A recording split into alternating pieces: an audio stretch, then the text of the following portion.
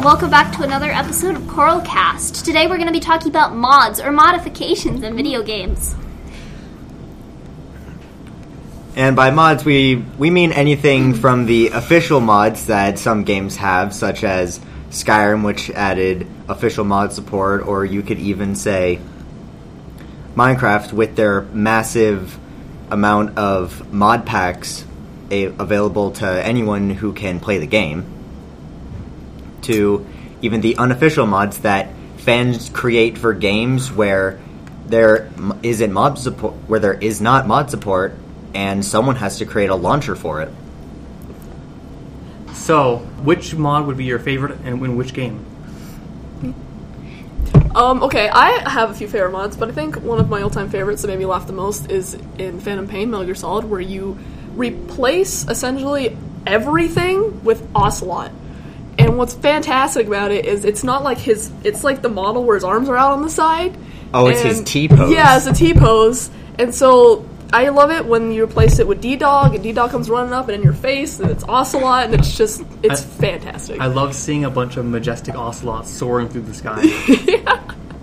So there's always mods to mess up the game and make things humorous, as the game developers would probably be embarrassed to see. For example, one mod that I just absolutely love is for TF2, which is a game that I don't even play very often. So I'm pretty sure everyone has at one point seen a character model or just an entity model start bugging out and just start stretching and going through itself in some sort of weird black hole mess of its Gary's textures, like Gary's mod sometimes.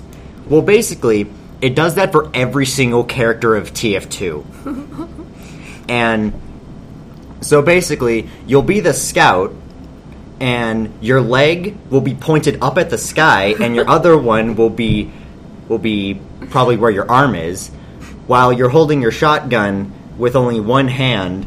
Like, everything looks exactly the same, just everything is in awkward positions. Like posing. Exactly. It's especially funny when you use an emote, because then it just gets even weirder. It was wild. Just don't even try getting headshots as the sniper. Those are my favorite kinds of mods where the character designs are all screwed up and there's like somebody's leg in the ceiling. And then there's another genre of mods where they actually seriously write essentially fan content where they add on top of the game. So new levels, fan game stuff, new characters, new creatures, new assets. Or sometimes a mod could be a patch that the developers never thought that people really wanted, but sometimes mods can be very serious and very helpful and very enjoyable.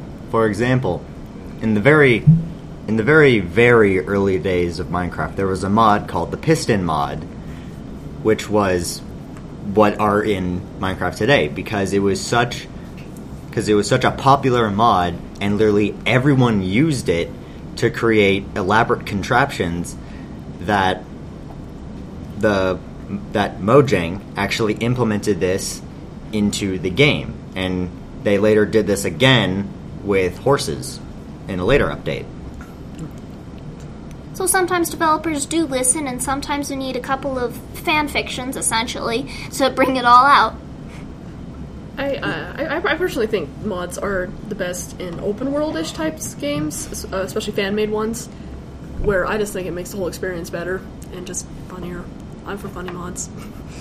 So, are mods that overhaul a game's statistics or the way it is played, would you necessarily consider that good? Like, for example, there's the Skyrim Redone mod, which rebalances levels, damage, armor value, weight. It essentially takes all the statistics from the original Skyrim game and rebalances them in a way to make it more fun, and even works with difficulty to where when it's on easier difficulties, everything is more close together, but you can still find those ridiculously overpowered weapons that you're just like hack and slashing through hordes of enemies with. But you can still do that in the harder difficulties. Of course, things will just be harder.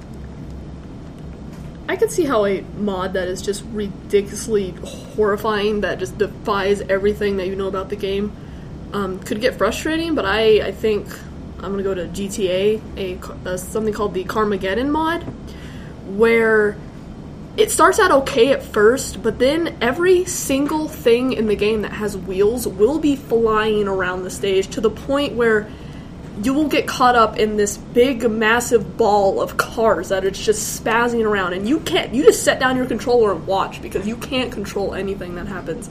You can get taken down by a car, and the second you stand back up, you're taken out again. So it's like, it gets frustrating, but it's still just undeniably hilarious to see it happen. And at least it's optional. It's optional. Yes. I'm glad that's not on the original. I don't think anyone would want to play a game where it eventually just gets to the point to where you literally can't even move or do an action before you get knocked down or killed again. But that's just Dark Souls in a nutshell. Well, in a nutshell. Well, the thing is, they give you half a nanosecond to react. Oh yeah. That's plenty of time. pixel wide indicator. That Pixel perfect. Plenty of time, Austin. That whole game is literally pixel perfect.